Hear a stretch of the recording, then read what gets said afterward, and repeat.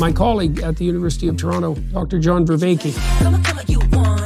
I think wisdom is an important topic nowadays because we need it more and more because of the prevalence of anxiety. You feel disconnected from something in an important way. Yeah, there's overlap between the psychedelic experience and mystical experiences, but they're not identical. Knowledge is about evidence, but understanding is about significance. John Vervaeke, a psychologist and cognitive scientist at the University of Toronto. I think you should trust yourself as much as other people find you trustworthy. You should seek the community of learners, and it's really hard in this world, to find people, because we are not learning how to think for ourselves and be kind of independent thinker and how to challenge our ideas. Yes. We need the kind of education that is provided by artists and musicians. We don't just represent certain features of the world, we actually instantiate them in the very guts of our cognition. A lot of that information is actually bullshit in the technical sense of the word. Welcome to the Brain VR podcast. Today we've got a pleasure to have here John Vervaeke from Toronto University. John, welcome to Prague, and it's a pleasure to have you. It's great to be here. Really good to be here. I would like to ask you first about wisdom. You had a talk here in Prague. So what are the most important features of wisdom? The most important features of wisdom, I think, is that meta-perspectival ability, the ability to take multiple perspectives and internalize perspectives other than your own into your own metacognition. So you increase your capacity for self-correction, for insight, and also for interfacing and entering into deeper dialogos with other people and complex situations. With high novelty, you can insightfully cut through to what's relevant, and you can fit yourself, your agency to that situation so you act most appropriately within it. And why do you think wisdom is an important topic nowadays? I think wisdom is an important topic nowadays because we need it more and more because of the prevalence of a lot of information. A lot of that information is actually bullshit in the technical sense of the word, and that we need increased discernment, enhanced relevance realization. And this is precisely at the time when most people have lost connection to the religious traditions that used to home the ecologies of practices that allowed people to cultivate wisdom. I'm not advocating for a return to religion, neither am I precluding it, but for most people, religion isn't the place where they turn for wisdom, but what's the alternative for them is the crucial question that we're facing right now. And for many people, it's kind of an autodidactic thing where they sort of cobble together practices here and there and beliefs here and there. And frequently that autodidactic thing can be a mess that just exacerbates subjective bias, egocentrism, and even can, as we see in general, further narcissism. Mm-hmm. And because wisdom is really old term, but nowadays we kind of don't know how to use it or how to perceive the wisdom or how to approach wisdom. Yes. So what would you recommend people that are kind of lost in this, in these terms and new kinds of religions, how to find or where to start if they want to find a way to wisdom or if they want to cultivate the wisdom in their lives? Right. So first of all, curate an ecology of practices. There's no panacea practice. There's no one practice. You have to get practices that are in opponent processing with each other, mutually correcting, layered on each other, pedagogically supporting each other. And that ecology of practice needs to be supported, homed within a community of people that you can enter into genuine dialogos with, offer you that multi-perspectival forum that I've been mentioning. It has to be intergenerational. Because if it's not intergenerational, then you're actually giving up one of the main places in which cultural ratcheting occurs. That community should situate itself within a community of communities that is trying to create a worldview that is consonant with, but also instructive to, the prevailing scientific worldview. Mm-hmm. So you got to make sure you join a group that can keep abreast with and is constantly in dialogue with the very best cognitive science. I was wondering about one of your terms, which is, I found it so useful. It was continual self-transcendence. Yes. And you talk about how you are constantly trying to get this perspectival egocentrism. Yeah. Could you tell us more about that? How that leads to continual self-transcendence, and what does it mean? So you mean the sort of rationally self-transcending rationality? Yes. Definition I've offered of wisdom. So the point behind that is, again, there is no panacea practice, and neither is there any final faculty. There isn't any one part of you, your imagination, your intuition, your emotions, your reason, right, that can be the guide to this. They have to be put together. This is Plato's model of an internal culture that is constantly integrating the different kinds of knowing, so that you're getting, and this is another characteristic of wise people's profound understanding. See, knowledge is about evidence, but understanding is about significance. And what you need to do is you need to have not only the self-correcting rationality for participatory knowing and perspectival and procedural and propositional, you need to have something that is also self-correcting the self-corrections, so that you get a participatory understanding of the relevance of the perspectival, and a perspectival understanding of the relevance of the participatory and the procedural and propositional. We have to enhance this mutual understanding, and you get this higher order capacity to constantly self-correct how the individual forms of knowing are correcting themselves, so that you're getting this constant emergence of new and deeper understanding, which again is a characteristic of wisdom.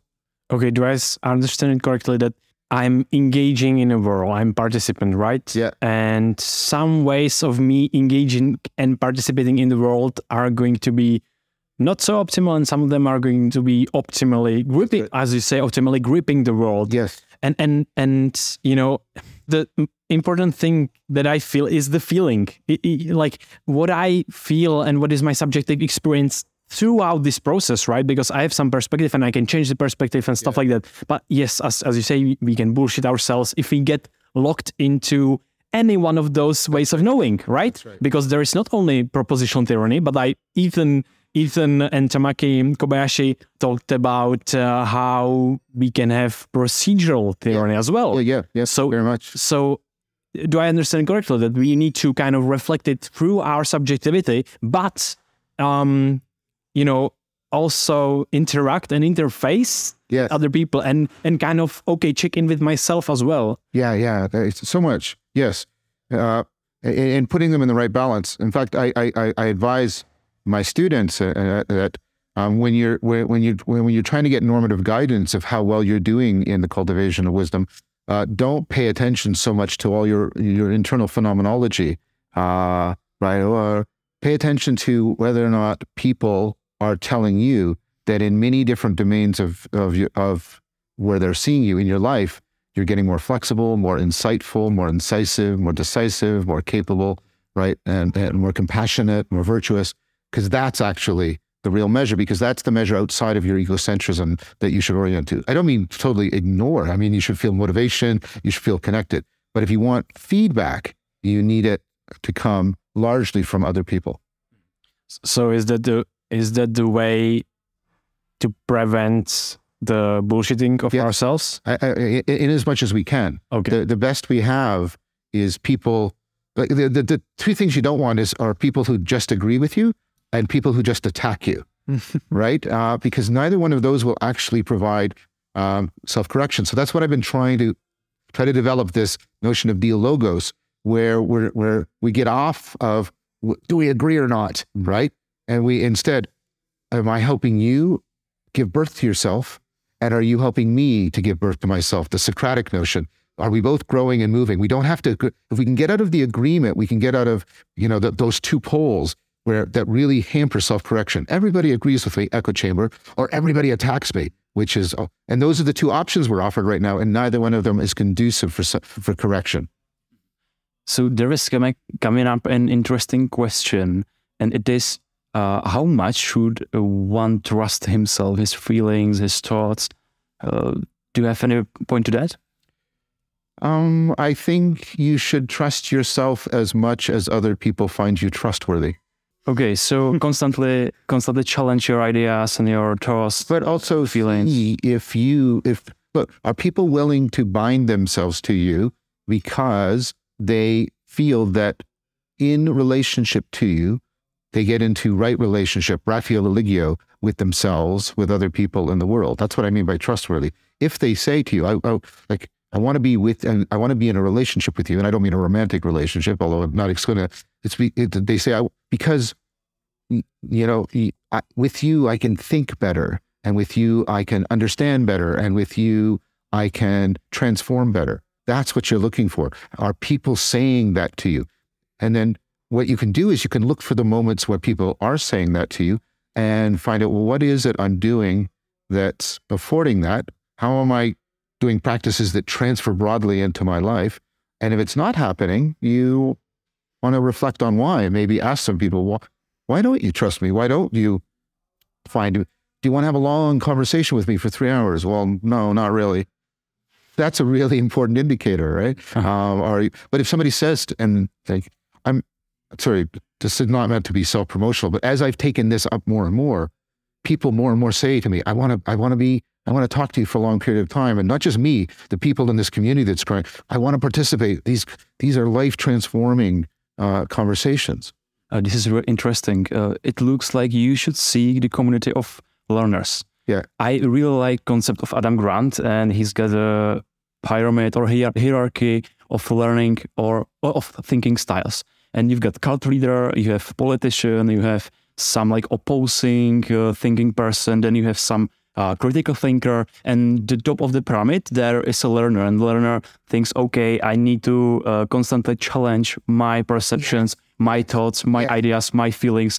So because you can be closed in a community of cult leaders, basically. Yes, exactly. You can challenge your ideas, and everyone are just nodding at you. But you should see the community of learners, and it's really hard in this world, to find people, because we are not taught. We are not learning how to think for ourselves and be kind of independent thinker, and how to challenge our ideas. Yes. But the ideal you just put forth, that's the Socratic ideal, right? And Socrates made it very clear that his self-examination and his examination of other people were completely interdependent. You could not separate one from the other. So I think that's exactly right. But of course, they killed Socrates. And so, right, I'm hoping that's not my fate. I'm not Socrates, but I aspire to be like him. And that means what we're talking about here is a lot more radical and revolutionary than people realize. It really, really is an attempt to undermine deep cultural, cognitive grammar and habits that keep us from the Socratic way of life. How do you think we could get it to a broader public? Because I have a lot of people around myself that are a lot like me, a lot like this kind of ideal. They are learners and they like to challenge their ideas. But that's not the norm. That's not the middle of the Gaussian spread, So how we could make it more represented in the default state of mental health of society, basically? Well, that's why I made reference to the Bildung movement, and we need to have education. And this is Zach Stein's idea too about education at a time, two worlds. There is a variation. First of all, we can't. What am I trying to say? There are certain biological limits. It seems there's variation in what's called need for cognition. You are an individual who's high in a need for cognition. So am I. This is exactly the learner. Not everybody is as high in the need for cognition, but what you can educate people on, they can increase that, and they can also increase their appreciation for other people who engage in it. And that is going to require education. And I don't just mean formal education. It's going to mean the kind of education me and other people are trying to do with YouTube and the internet. And it also means, and I keep saying this, we need the kind of education that is provided by artists and musicians. And more, I'm happy to say more and more people are approaching me and people in this community from the artistic community and wanting to bring this to more people through through artistic media. And I think that's a crucial thing. I think if we do not get artists, broadly speaking, involved, and I mean poets and everything, this will not grow the way it needs to. The building movement, you need both, the sort of secular monasteries, and then you need a rich artistic community associated with it, and then you can get things to change. It's beautiful. That's the place where science meets art. Yes, exactly. Following up on that, we really like kind of psychedelic compounds. Yeah. And we like the mechanism of work and what they can bring to mental health and basically what can they bring in cultivating insights. Yeah. But the same problem with psychedelics is that people can close up on their beliefs and on their experiences on those psychedelic states. Like, is it the same kind of a problem? Yeah, it's related to the problem. The question I raised in the conference a few minutes ago. So what many people are doing is they're trying to replace religious transformation of cultural cognitive grammar with psychedelic transformation. And it's like, there's overlap between the psychedelic experience and mystical experiences, but they're not identical. And what they didn't pay attention to is, those mystical and shamanic and all those other ways in which people were altering. They were always done within a sapiential framework, right, in which there was a community of people practicing a whole bunch of other practices, normally practices for getting that multi-perspectival machinery running, and also, practices for challenging self-deception. And within that context, the psychedelics are used. And you have to remember the medical benefits of psychedelics, especially the psychotherapeutic. Not the psychedelics usually per se, sometimes, but that's rare. Most frequently, it's the psychedelics in combination with therapy, in which there is this practice that challenges egocentrism, challenges self-deception, improves metaperspectival internalization and processing, right? And that's the combination. So psychedelics without that sapiential framework is very liable to end you up in the wrong place. And one of the very worst places it can end you up is it can just give you another version of your particular propositional tyranny. Oh, I went into the psychedelic state and I came out knowing that leprechauns are running the world economy, and we're right, and you do like and that, and so and there's increasing evidence and argument that it's not so much the propositional content that affords the transformation; it's the procedural, perspectival, and participatory transformations. So you should have a sapiential framework that prioritizes those. I think that something you said about psychedelics that kind of sums it up really nicely is that you don't follow the information that you get from the experience, but the mode of being. Yes. And it's again like so powerful and such a nice kind of principle of deciding like how am I going to integrate some of the experiences that I've had. Yes. There is one quote that you've said, and I think it's like it's again really struck me, and it's more of pondering by what if there is deep connection between our cognitive structures and the structures of reality. Yes. And why I'm saying that is because there's a lot of talk about, I don't know, Donald Hoffman, everything is illusion and yeah. Oh, really? Yes, wow, yes. That's so cool. And then there is like this hardcore reductionism. Yes, exactly.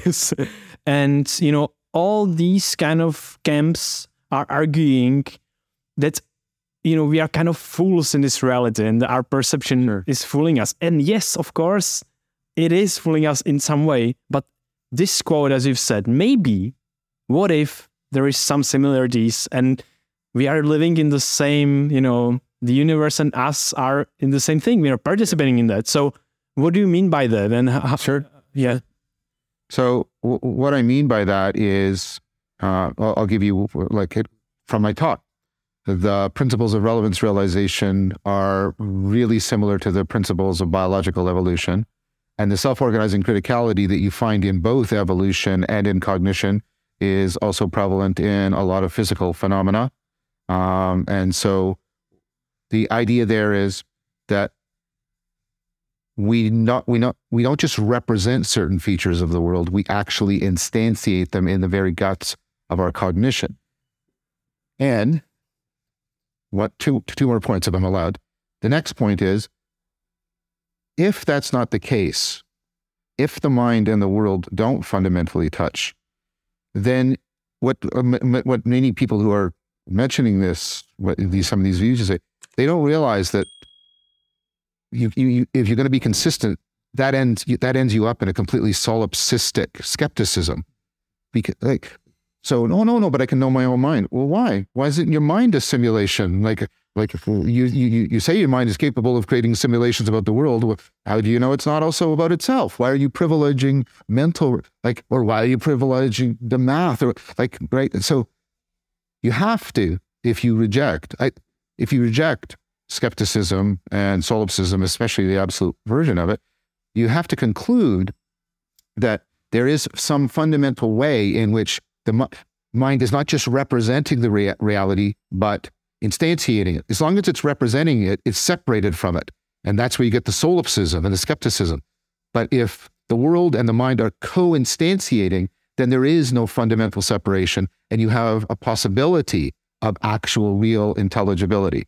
The final point is, when you look at cognition, we have all this converging models that it's simultaneously bottom-up emergence and top-down emanation, and yet we're starting to get that look in 4E cognitive science. We're starting to get that look in biology. I was talking with Wolfgang Smith. We're starting to get that look in physics. It's emergence, because what people are realizing is because everybody is sort of getting there has to be emergence, right? But if you have emergence without emanation, if the upper levels can't cause back down, you just have epiphenomenalism.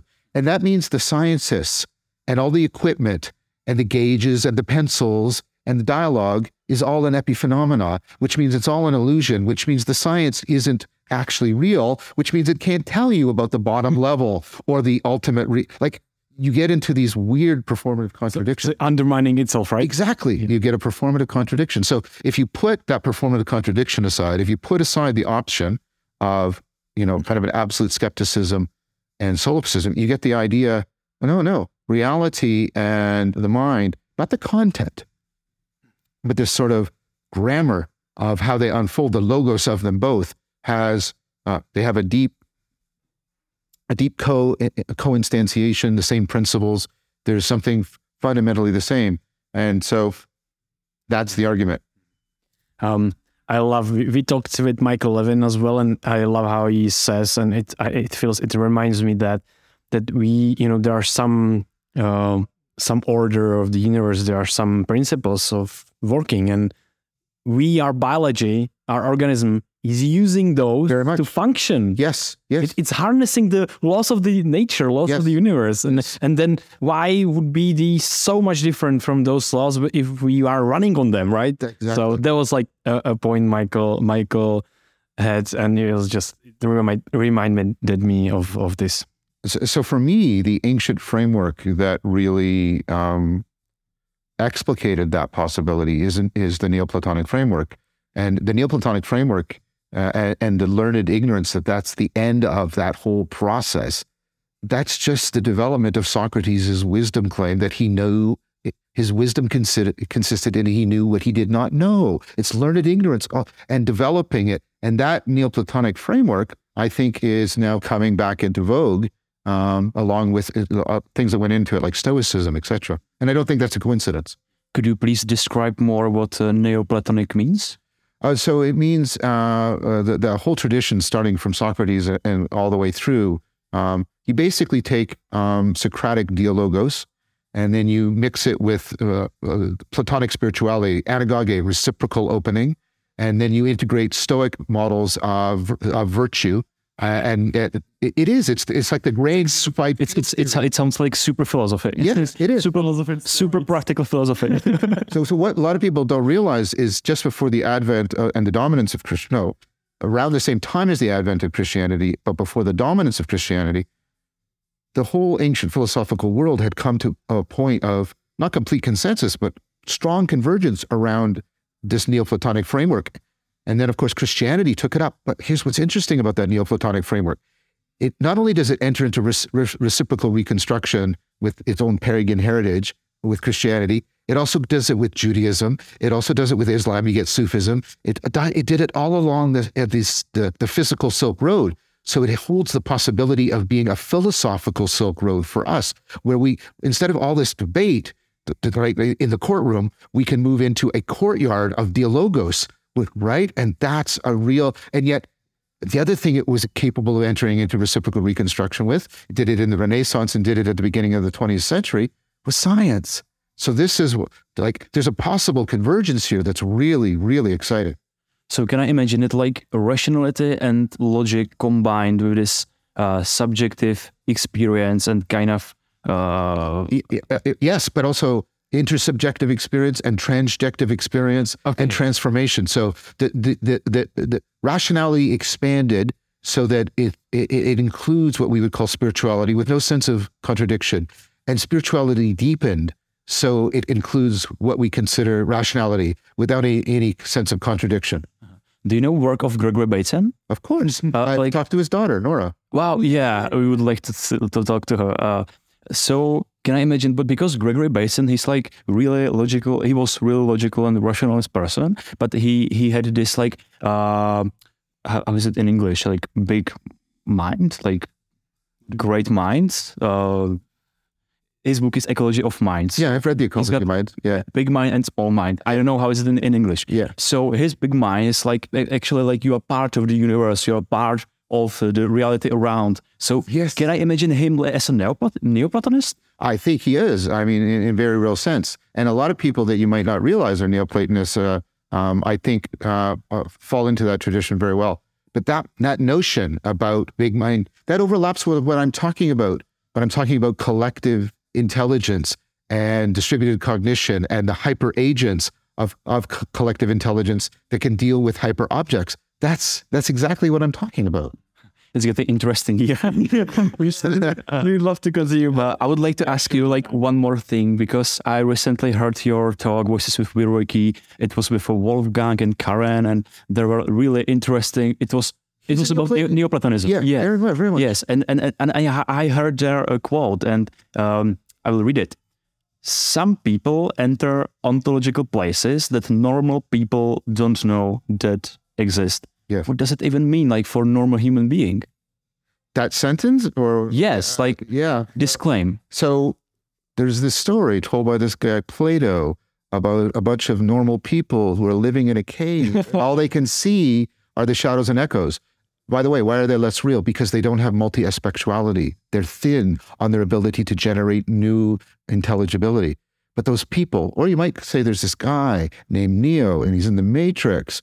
That's what it looks like. It looks like you can't realize this deeper sense of reality unless somebody exposes you and gives you a taste to it. But that's what it would be like. And so Wolfgang is trying to say, look, right, there's a sense in which we're all in Plato's cave, and we need to figure out how to, first of all, metanoia, turn around and see from a different perspective. And he's doing this really like powerful stuff. The measurement problem is very similar to the argument I just gave you. We came at them independently, which is really cool.